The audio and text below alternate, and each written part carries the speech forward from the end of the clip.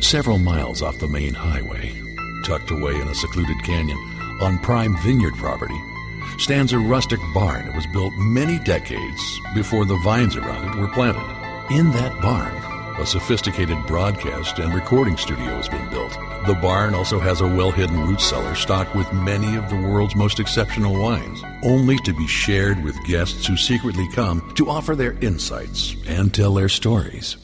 Guests are sworn to secrecy and are shuttled to the studio aboard a John Deere tractor. Those who cannot make the journey in person are interviewed by satellite hookup, and sometimes the crew simply sneaks away with microphones in hand and interviews guests in barrel rooms, wine cellars, and other magical places.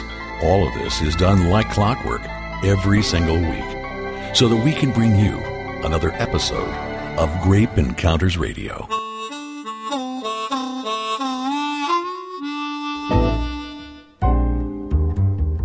Peel me a grape, crush me some ice, skin me a peach, save the fuzz for my pillow. All right, and it is time for your weekly Grape Encounter, and anybody who knows me well knows that I have a single mantra that I live by when it comes to wine, and it goes just like this. It's your wine, you paid for it, you can do whatever you want with it, and don't let anybody tell you that you can't. Well, that means that we often talk about wine innovations, and you know I love to tinker with my wine. Well, there's a gentleman across the country from me who's been tinkering with wine a lot more, I would say, than I've been, because he's doing some things that some would call outrageous and I would call, well, good for you, because I always appreciate people who take chances and come up with interesting products and ideas.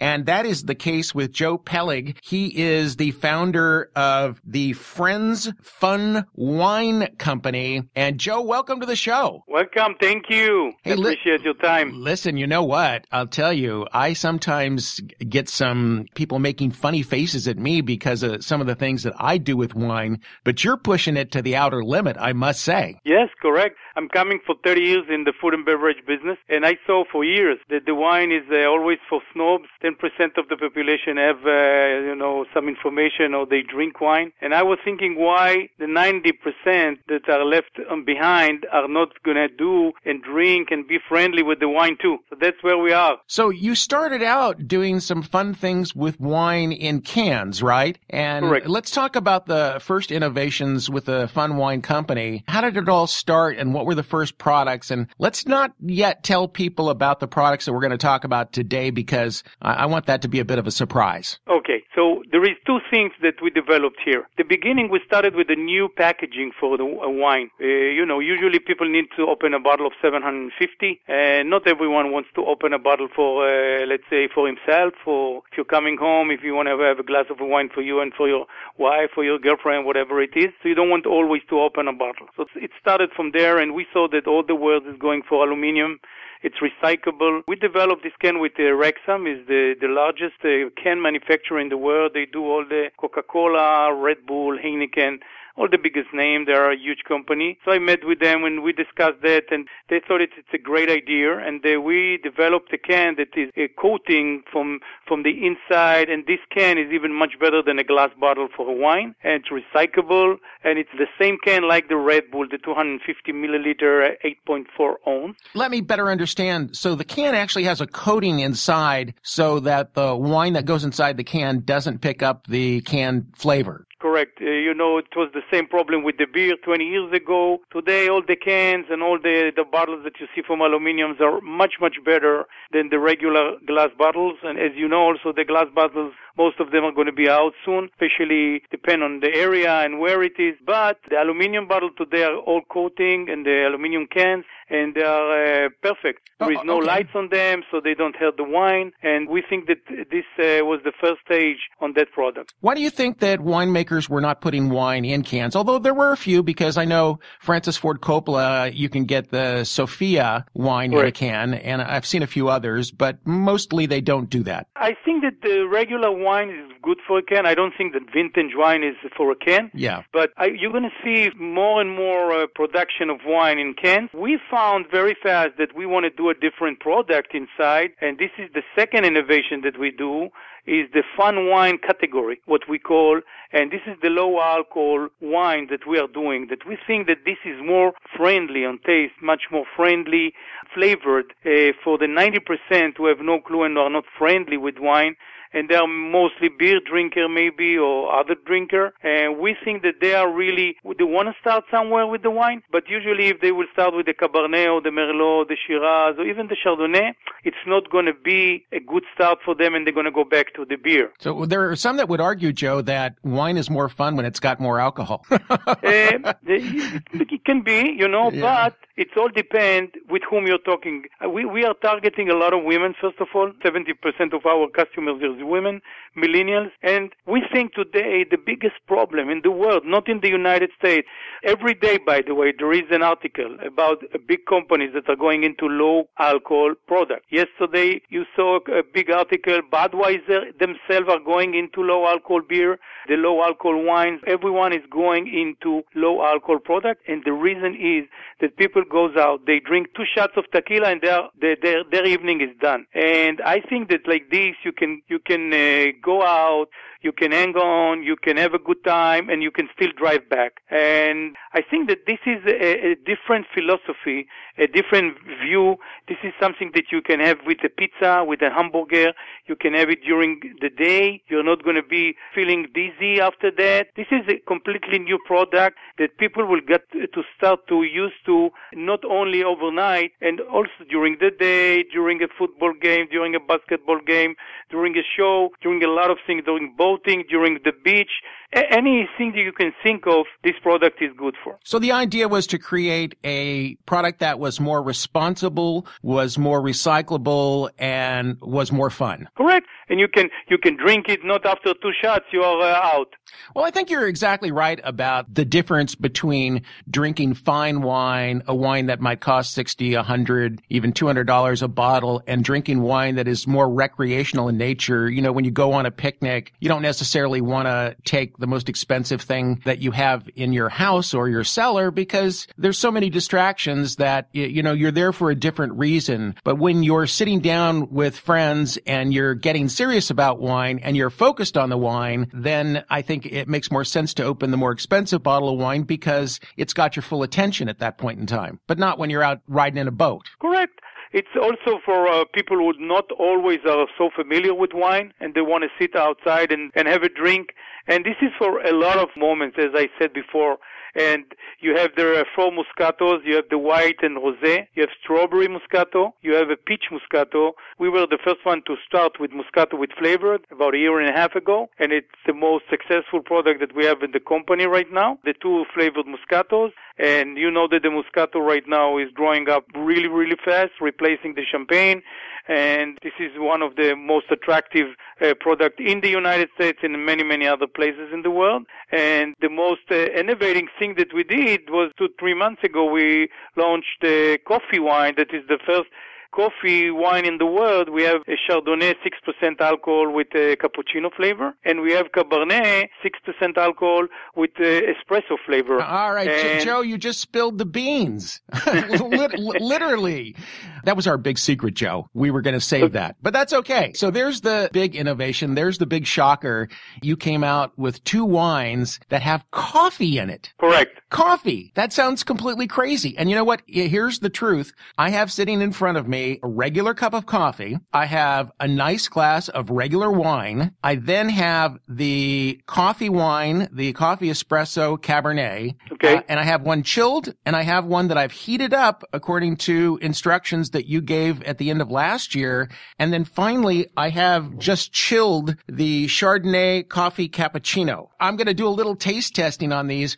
We're going to do that in just a second. But very quickly, can you just tell us, where do you get your grapes and what is the quality of the product wine-wise that goes into these cans? Okay. We buy all our grapes in Europe. We are using the manufacturer that is one of the 5 largest manufacturers of wine in Europe. We do factory in Germany and a factory in France. We buy our grape from all over Europe. and we use the Muscat grapes and Chardonnays, but you stop the fermentation at 6%. This is the difference in this wine than a regular wine. But the quality of the wines are very, very high, and the main thing is that we were looking from the beginning on a price that everybody can buy it, and it will be compared to the beer. So a can like this include 2 glasses of wine, and the retail price is $1.99. It's $1 per glass of a wine. Well, that's pretty cheap. We're talking to Joe Peleg. He is the CEO of the Friends Fun Wine Company based out of Miami, Florida, right? You're correct. Why not Napa? It's a good question. All right. We're going to come back with Joe Peleg, and I'm going to do my taste test on the radio. I've not tasted the products yet, Joe. You okay? We're going to do this just the way it comes out, and I get to say whatever I feel, right? Of course. All right, we're going to do that. We're talking to Joe Peleg from the Friends Fun Wine Company out of Miami, Florida, and my taste test is next here on Grape Encounters Radio. And with the radio blasting, goes cruising just as fast as she can now. And she'll have fun, fun, fun, till her daddy takes the TV away. Fun, fun, fun, till her daddy takes the TV away. We're all guilty of sin. We open a costly bottle of wine and recork it with the intent of drinking the rest later. But later comes and goes, and that delicious wine also goes. South, that is. The Coravin is the most reliable way to enjoy your wine without any concern about the unconsumed wine going bad. And while the Coravin wine access system costs a bit more than other preservation systems, it does something they don't. It works perfectly. The Coravin is a beautifully engineered handheld device that gives you access to your wine through a small needle that you gently push straight through the cork. Inert argon gas is injected into the bottle, while as little or as much of the wine that you want flows right into your glass. The argon gas keeps your wine so safe, it's as though you never opened the bottle. Want to learn more? Simply click the Coravin link online at grapeencounters.com. A wine is a terrible thing to waste. Get your Coravin at grapeencounters.com. If you'd like to hear more no-nonsense talk about wine and all the fun that goes with it, check out winetalkshow.com. At winetalkshow.com, you'll find a massive library of content for fun-loving, unpretentious people who aren't afraid to step outside the lines and challenge conventional wisdom. We'll take you places you've never been before. That's a promise. Expand your wine horizons in unimaginable ways at winetalkshow.com. As a grape encounterist, you know how much fun an hour of conversation about wine can be each week. But there's no way we can pack everything into a show. Listeners just like you are turning the Grape Encounters Radio Facebook group into an incredible online community where like-minded wine lovers converse, share information, and inspire each other with posts on a variety of interesting topics. If you haven't discovered your community, join in today on Facebook by entering Grape Encounters Radio.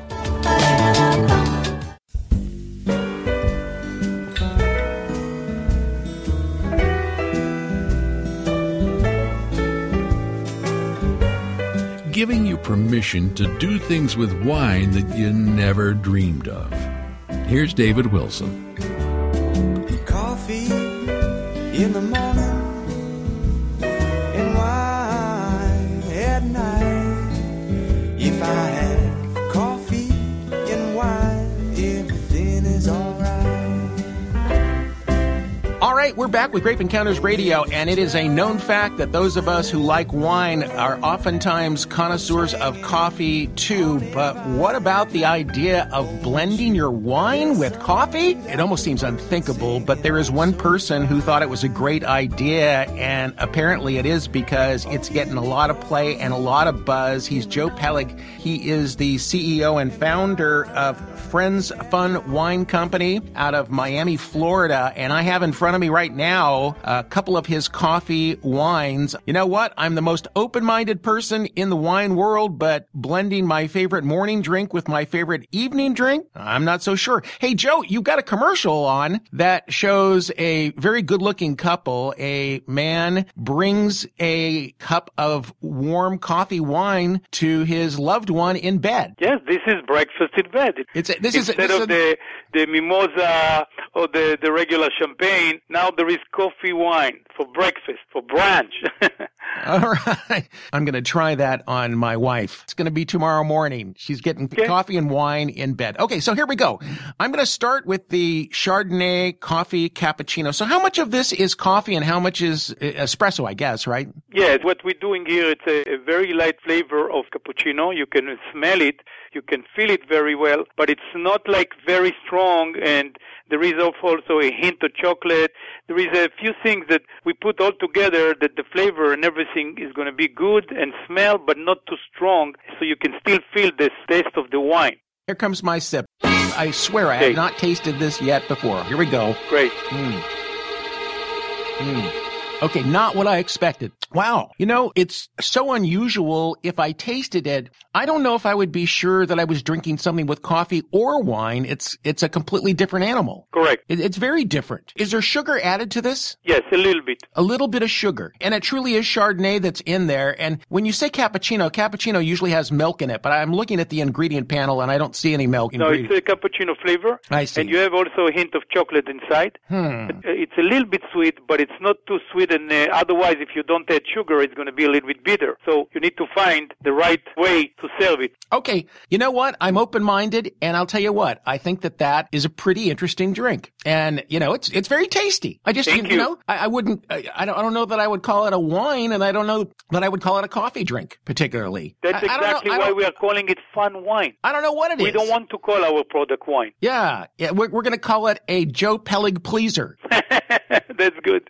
We are talking about the fun wine category. The Red Bull arrived 27 years ago with an energy drink, and I remember that time, and I tasted first time the Red Bull, and I didn't understand what they're talking about. So we are on the same situation. We are bringing something new.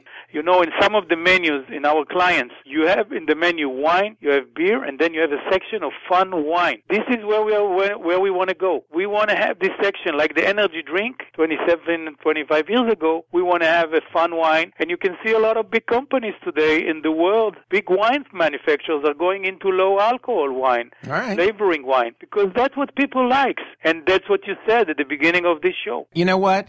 Each to his own. There's a reason why some people paint their houses pink, right? They like it. You know what? None of us have a right to criticize somebody's taste unless it, for some reason, infringes on our own lives. Right. And then you can say something. All right, here we go. Now, I'm going to take a sip of regular coffee. Here we go.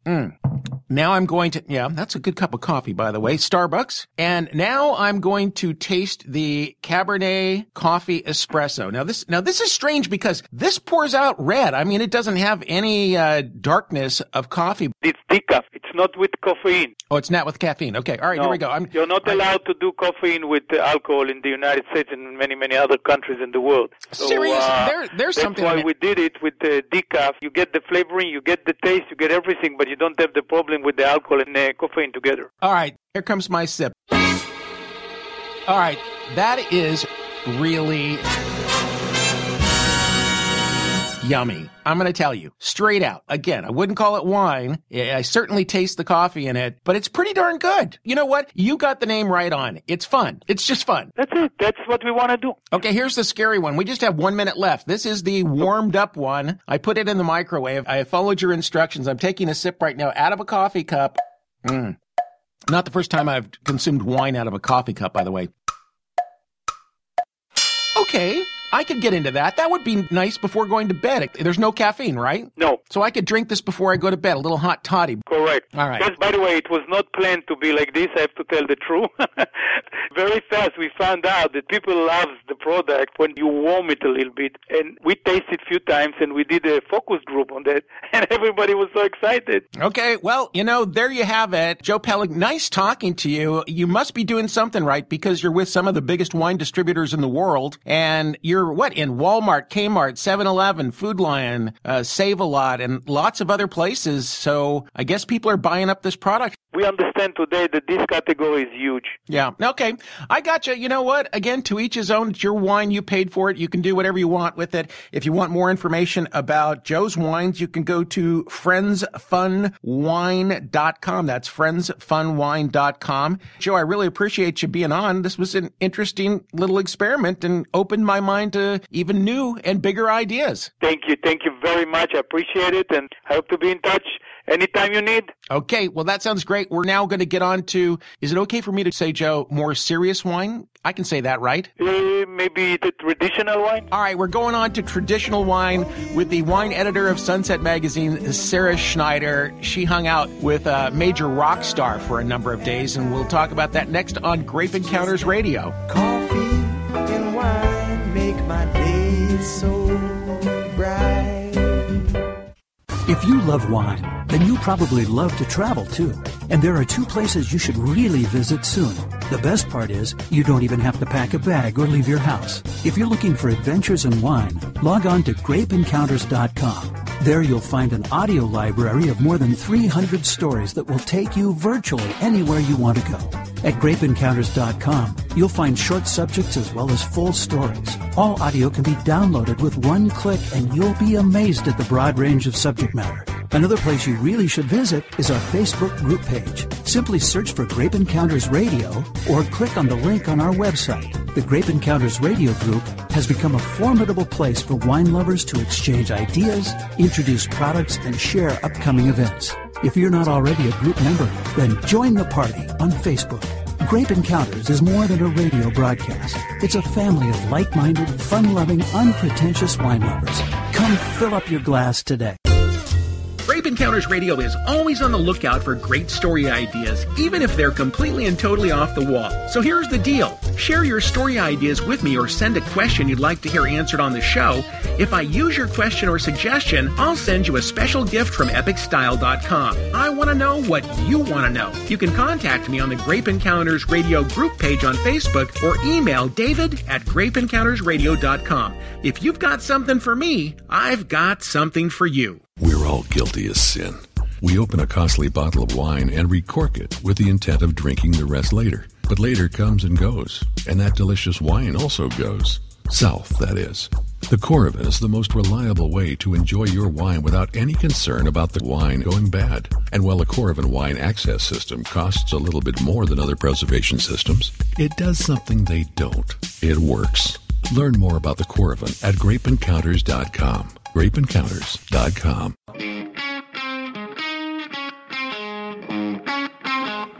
Hello, Mr. Wilson. Welcome to the show. Don't bother adjusting the knobs on your radio. It's a special transmission direct to your head. He's back, and he's not alone. Your Grape Encounter continues with David Wilson and Sunset Magazine's Sarah Schneider. No, Mr. Wilson. This isn't where you should be. Everybody's waiting patiently. Wilson, where are you? Time once again for Sipping with Sarah. I'm surprised that Sarah Schneider, wine editor of Sunset Magazine, is even speaking to me now that she is hobnobbing with rich and famous rock stars.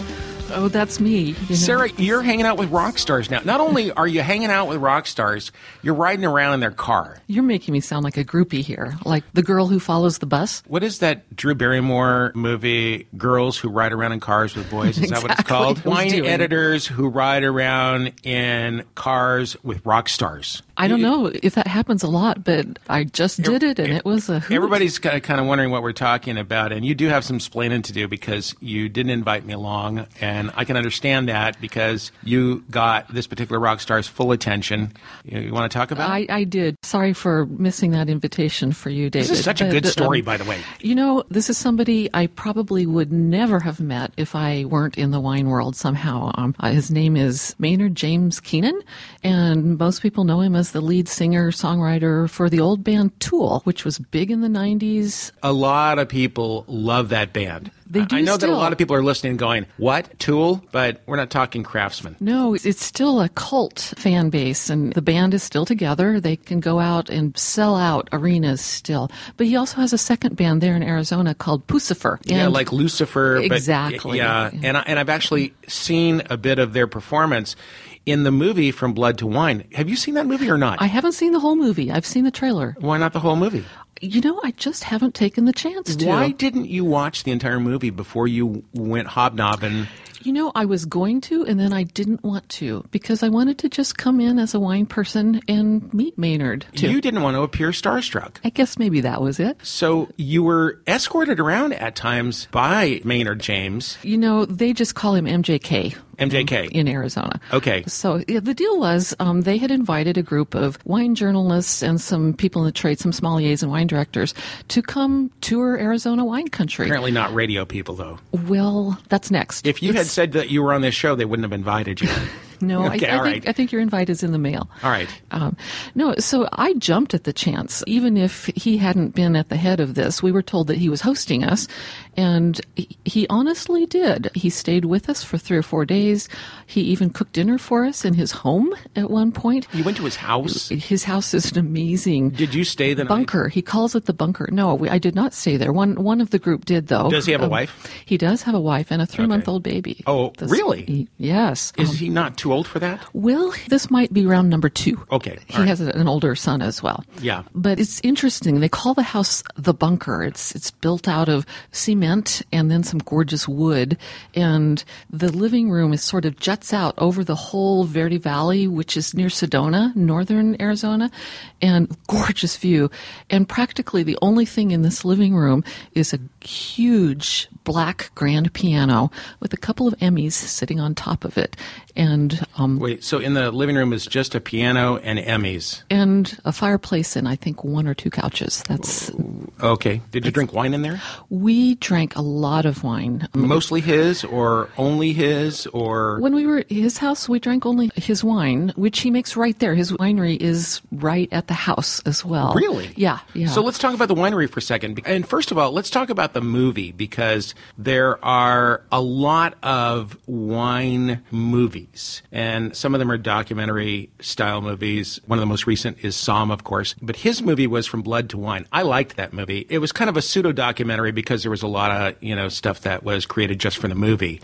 But the one thing that you learn really quickly, at least from the movie, if it's true, is that he's a hard-working winemaker. He is, and I do believe that is absolutely true. We spent a lot of time with a couple of people who work closely with him, his vineyard manager and his assistant, and they absolutely described him as being hands-on in the winery. He's doing the work. And the winery is, some people say caduceus. I think that you have a different take on the pronunciation. I've also heard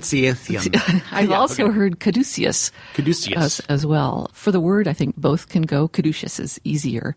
Well, I'm excited because you have some of his wine in front of me in the glass. I swear I haven't sipped it. I have wanted to try this wine for the longest time. You scored some. I did. Did you bring this home from Arizona? No, he actually sent it to me just a week or so ago. Was there a rose attached to the...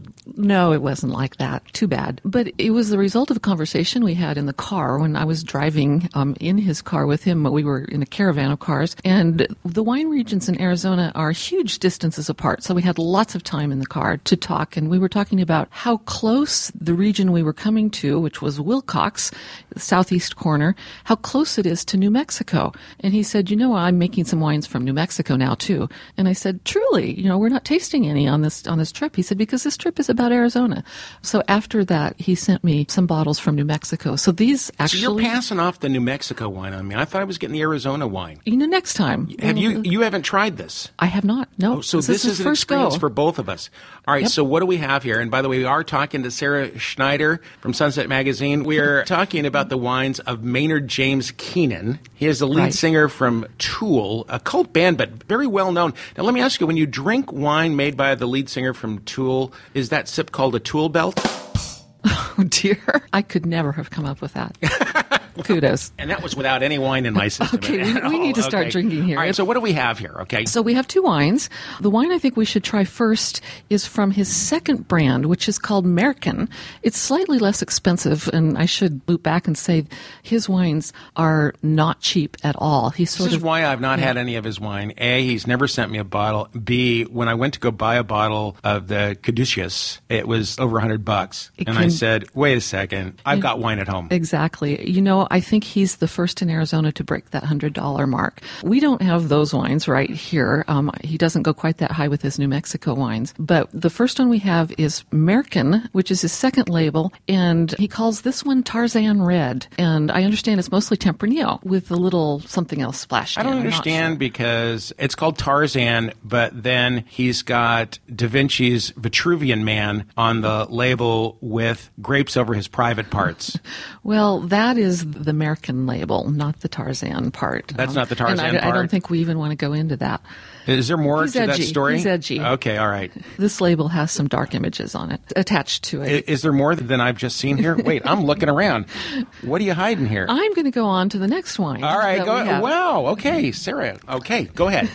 So the next wine is from the Caduceus label, and he calls this one Anubis, and it is mostly Cabernet Sauvignon with a little Cabernet Franc and some Petit Syrah splashed in. Why does it say 353? I can't answer that. See, on a label it says 353. It does. I threw you. I hadn't seen that. I don't know what that means. All right, so I'm looking at the wines. The Tarzan is 88% Tempranillo, 12% Primitivo. Right, which is highly unusual. Yeah, that's strange. And it appears to be a tad bit lighter, so I'm thinking we start there. I think we should, but my expectations are high because the Tempranillo I tasted when I was there in that southern Arizona region, I thought was really promising. So I'm liking what they're doing with Tempranillo there. Okay, here we go. You ready? Ready. Okay.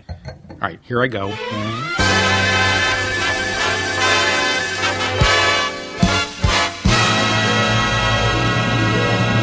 Gosh.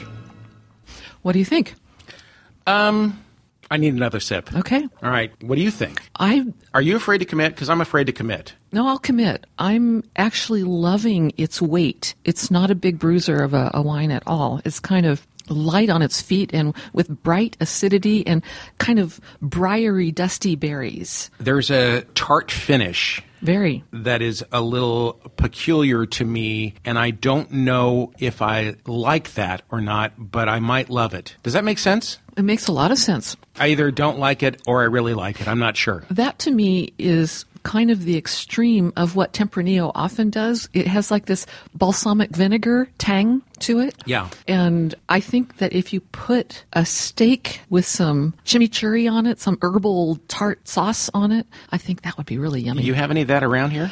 We could, I don't know, let's call up, isn't there a test kitchen somewhere? Yeah, somewhere. You know what? First of all, that it comes from New Mexico. Right. And that it tastes this good is very promising for New Mexico. Do I love it? I can't say I do. Would I love it with that steak and chimichurri? Yes, and it was really negligent of you to not bring that. But yeah, it's an interesting wine, but I think it really speaks to the idea that there are some very high quality wines being made all over this country now, and this is exciting to me. I've never had a New Mexico wine. Have you? I have, Okay. but mostly what I've had has been sparkling wine. There is one big sparkling winery in New Mexico owned by a French family, Gruet, and I love their sparklers, but my tasting has been thin in red table wine. Okay, can we move on to the Anubis? Sure. What does that mean, Anubis? I'm unprepared. You know, it might be a dirty word and we don't realize it, and we're just saying it on the radio. It very well could be, knowing the source. Knowing Maynard James Keenan. Exactly. Okay, all right, I'm excited. This is a little deeper wine. Again, what's in this? Mostly Cabernet Sauvignon, Cabernet Franc, and then a splash of Petit Syrah. Did he crush these grapes with his bare feet? I'm sure he does that on occasion. A little bit. A little Okay. bit, All yeah. right. First thing that hits On me to with this wine. wine, seriously? Yeah. Roses. Rose petals. Whoa. Let me think. That's the Cabernet Franc talking in there. I agree with you. You can't smell something that's talking. No, okay. Splitting hairs. No, it has this floral, high notes Yeah, of floral. and it's not really like smelling flowers in an arrangement. It's like rose petals plucked from the roses. Mm-hmm. It's splitting hairs, I suppose. But okay, now but kind of in the rain, like it would be the minerally side Mm-hmm. of some rain. I was thinking floating in the bathtub, but what do I know? Your image is better. Okay, same thing with this wine. This wine is you know what it is both of these wines could stand a little more age on them. for one thing. They are very young. This wine, I think, is quite a bit more sophisticated than the other one. I would agree. I think this one is definitely a bigger wine. Just a tad bit of that tardiness that's going on at the end, which would probably disappear after a little bit of time. I like this wine. I would drink this wine. You know what I think? I think this is an example of where you put a wine in context and somehow it shines. When you put it in the context of Arizona, it's counterintuitive, but their biggest problem in some of these high elevation regions in Arizona is not heat in the summer. This isn't where, the airplane tires melt on the tarmac. Their biggest problem is frost in the spring and fall. So they actually have cold problems more than heat problems. And in that chill, they actually get really good acidity. So this is a brighter, more acidic wine. It's not the big fruit bomb. It's a shorter growing season, so it doesn't get that uber ripe fruit. And I actually love the style in balance. It's almost a claret style. I'll pay $50 for it. I knew I could talk you into it. No, you know what? I like this wine a lot. I also think it makes, once again, a great statement about what can be done in states that you don't traditionally think of as winemaking states. It's a very solid wine. I like a wine that's just a tad bit bigger. All right, I'm going to give them both thumbs up, albeit not a huge thumbs up, but I'd like to try the Arizona wines and see what the difference is. But these are pretty fun. And you can't put a stereotype on these. You have to think out of the box and just let yourself react to a different style. Okay, very well. All right, that's going to do it for Sipping with Sarah this week, and we'll be back with more Grape Encounters right after this. Connecting winemakers, wine lovers, wine adventures, and all things wine from around the globe. You are listening to Grape Encounters Radio with David Wilson, broadcasting from our wine cellar studio in idyllic Atascadero, centrally located in the Central Coast wine country of California. Well done! We're all guilty of sin.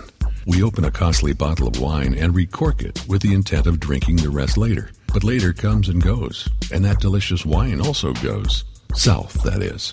The Coravin is the most reliable way to enjoy your wine without any concern about the wine going bad. And while the Coravin wine access system costs a little bit more than other preservation systems, it does something they don't. It works. Learn more about the Coravin at grapeencounters.com. grapeencounters.com. Grape Encounters Radio is always on the lookout for great story ideas, even if they're completely and totally off the wall. So here's the deal. Share your story ideas with me or send a question you'd like to hear answered on the show. If I use your question or suggestion, I'll send you a special gift from epicstyle.com. I want to know what you want to know. You can contact me on the Grape Encounters Radio group page on Facebook or email david@grapeencountersradio.com. If you've got something for me, I've got something for you. If you love wine, then you probably love to travel too. And there are two places you should really visit soon. The best part is, you don't even have to pack a bag or leave your house. If you're looking for adventures in wine, log on to grapeencounters.com. There you'll find an audio library of more than 300 stories that will take you virtually anywhere you want to go. At grapeencounters.com, you'll find short subjects as well as full stories. All audio can be downloaded with one click, and you'll be amazed at the broad range of subject matter. Another place you really should visit is our Facebook group page. Simply search for Grape Encounters Radio or click on the link on our website. The Grape Encounters Radio group has become a formidable place for wine lovers to exchange ideas, introduce products, and share upcoming events. If you're not already a group member, then join the party on Facebook. Grape Encounters is more than a radio broadcast. It's a family of like-minded, fun-loving, unpretentious wine lovers. Come fill up your glass today. This is Grape Encounters News, a taste of what's happening in the world of wine.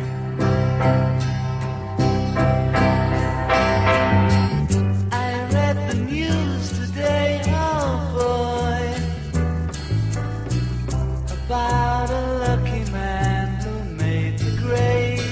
And we're back with Grape Encounters Radio, and no edition of Grape Encounters Radio would be complete without the Grape Encounters News, with the help of our chief wine news correspondent, Larry Gifford. You're too kind, David. What? For doing what? I just introduced you. That was it. You said it. no Grape Encounter show would be complete without me. I was referring to it wouldn't be complete without the news. Oh.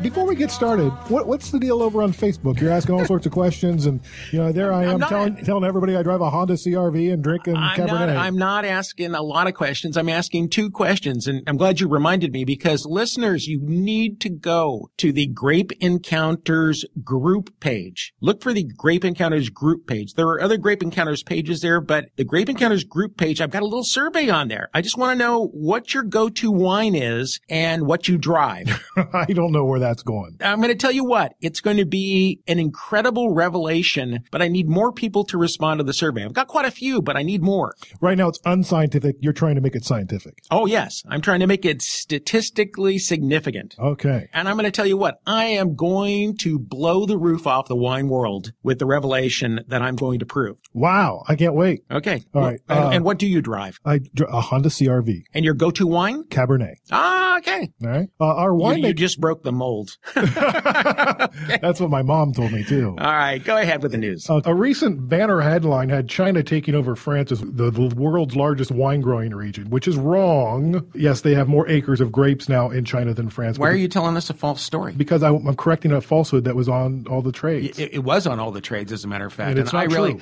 I had a really strong belief that was not true. So the total vineyard area in China is 1.97 million acres, according to this new study. But less than 100,000 acres are for wine grapes.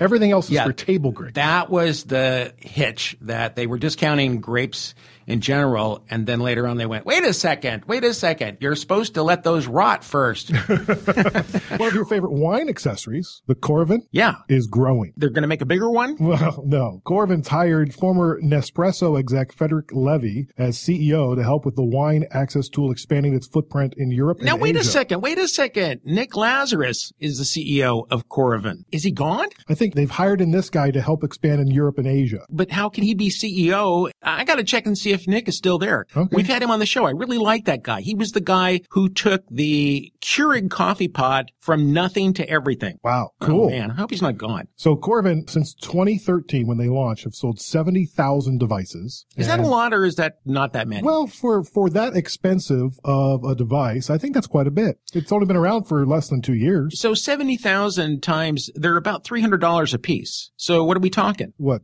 2.1 million? Yeah, I think that's right. 2.1 million. That's not bad. That's not bad. And by the way, you can actually get a Corvin by going to grapeencounters.com. We have a link. We actually sell them. Oh, cool. And this was not a self-serving story, but we do have them because I think everybody should have one. I like to say that I sell them as a public service. Seriously. This is not an infomercial. I've had so many wines that I've opened go bad, and I don't want that to happen to you. Get a Corvin. Get a Corvin. I'm not getting rich off this. Grapeencounters.com. Okay. Hey, we like to keep our Grape Encounters fans in the loop when it comes to emerging trends. And Bloomberg Business has come out with 8 hotspots producing your next great bottle of wine. Hotspots? Do you want to know? You mean places? Yeah. Like, do you want to guess? Hotspots for wine? Yeah. Like the next big places for wine. Virginia. Yep. Commonwealth of Virginia.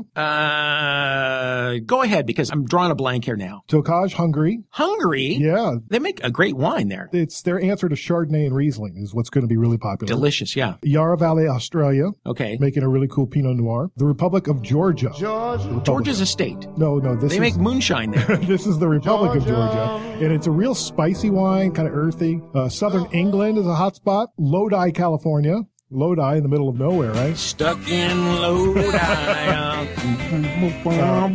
Mount Etna, Sicily. Mount Etna. Is that a volcano? It is. It is? Yes. That's why, by the way, some of the wines are so terrific in the Napa Valley is because they're growing on this volcanic soil. Oh, yeah. So I wonder what they'll be growing in Italy. I don't know. You don't know. All right. Great to see. And Mall Valley, Chile. Oh, okay. So some of these are not what I would call up-and-comers. They're already been theirs. Okay. Well, right. Okay. But who said this? Bloomberg Business. Bloomberg Business. Yep. They're too busy watching the stock market. In Singapore's restaurant and bar Timber, your glass of wine and your food is flown through the restaurant over your head to your table on a server drone. Oh, no. Yes. Seriously. It carries 4.4 pounds, the equivalent of 2 glasses of wine, 2 beers, and a pizza. All right, there was a very funny video that I saw on YouTube, but it was a total fake. Okay. Where a guy flew a bottle of wine to somebody, actually a couple that were picnicking out in a field. And it was a video that was created by a vintner, and I can't remember which one it was. But anyway, it was all totally faked, but it was really pretty cute. And I saw that and I said, that's such a weird idea. The Jetsons is just around the corner. And so in Singapore, they're actually doing that. Yeah. And in San Francisco, at one of the luxury hotels, they were using a drone last year to serve champagne to guests. But remember how we were talking about the fact that you have to have a pilot's license in order to fly one of those drones if you're doing it commercially? Yeah. Are you telling me that... I'm guessing in Singapore, those rules are a little lax. Oh, it may not be the same rules there. Yeah. But didn't you say they were doing it in San Francisco? Last year, but I think it was an experiment, and they probably got the kibosh once the FAA weighed in. Well, I heard that San Francisco has the largest number of out-of-work pilots. I made that up. No, It's not true. Okay. All right, one final story. Oxford and Cambridge universities have annual competitions for academics and crew, and for the last 50 years, their blind wine tasting societies have competed annually. Wait, are all the students 21 or older? Well, I think they just spit. They don't drink. Oh, they spit? Yeah, so each school puts 6 tasters up for the competition. You don't know that. No, I do. You do? Cambridge apparently slurps and spits more than Oxford. That's what I'm told. All right, and it's Oxford and... Cambridge. So our team and their team. Yeah. I'm thinking the Cambridge kids probably would do a lot better. Well, traditionally, Oxford has come out on top, but Cambridge is the defending champ. Really? Oh, see? Both teams are now petitioning to have their blind tasting teams officially recognized as sports teams. As they did for chess and were successful. Do you know what that means, Larry? I do. If that happens, Larry Gifford and David Wilson will no longer be radio personalities. We'll be sports stars. We'll be athletes. And that's the news as we see. I think we ended on that high note. Hey, we'll see you back here next week, same time. And don't forget to go to Facebook, the Grape Encounters group page, and put in your information about what car you drive and what wine you drink. We're not asking much. You never know what part of the country or the world the Grape Encounters microphones will take you to. Don't miss a single experience. Your Grape Encounter isn't over. We're just taking a breather until next week's edition.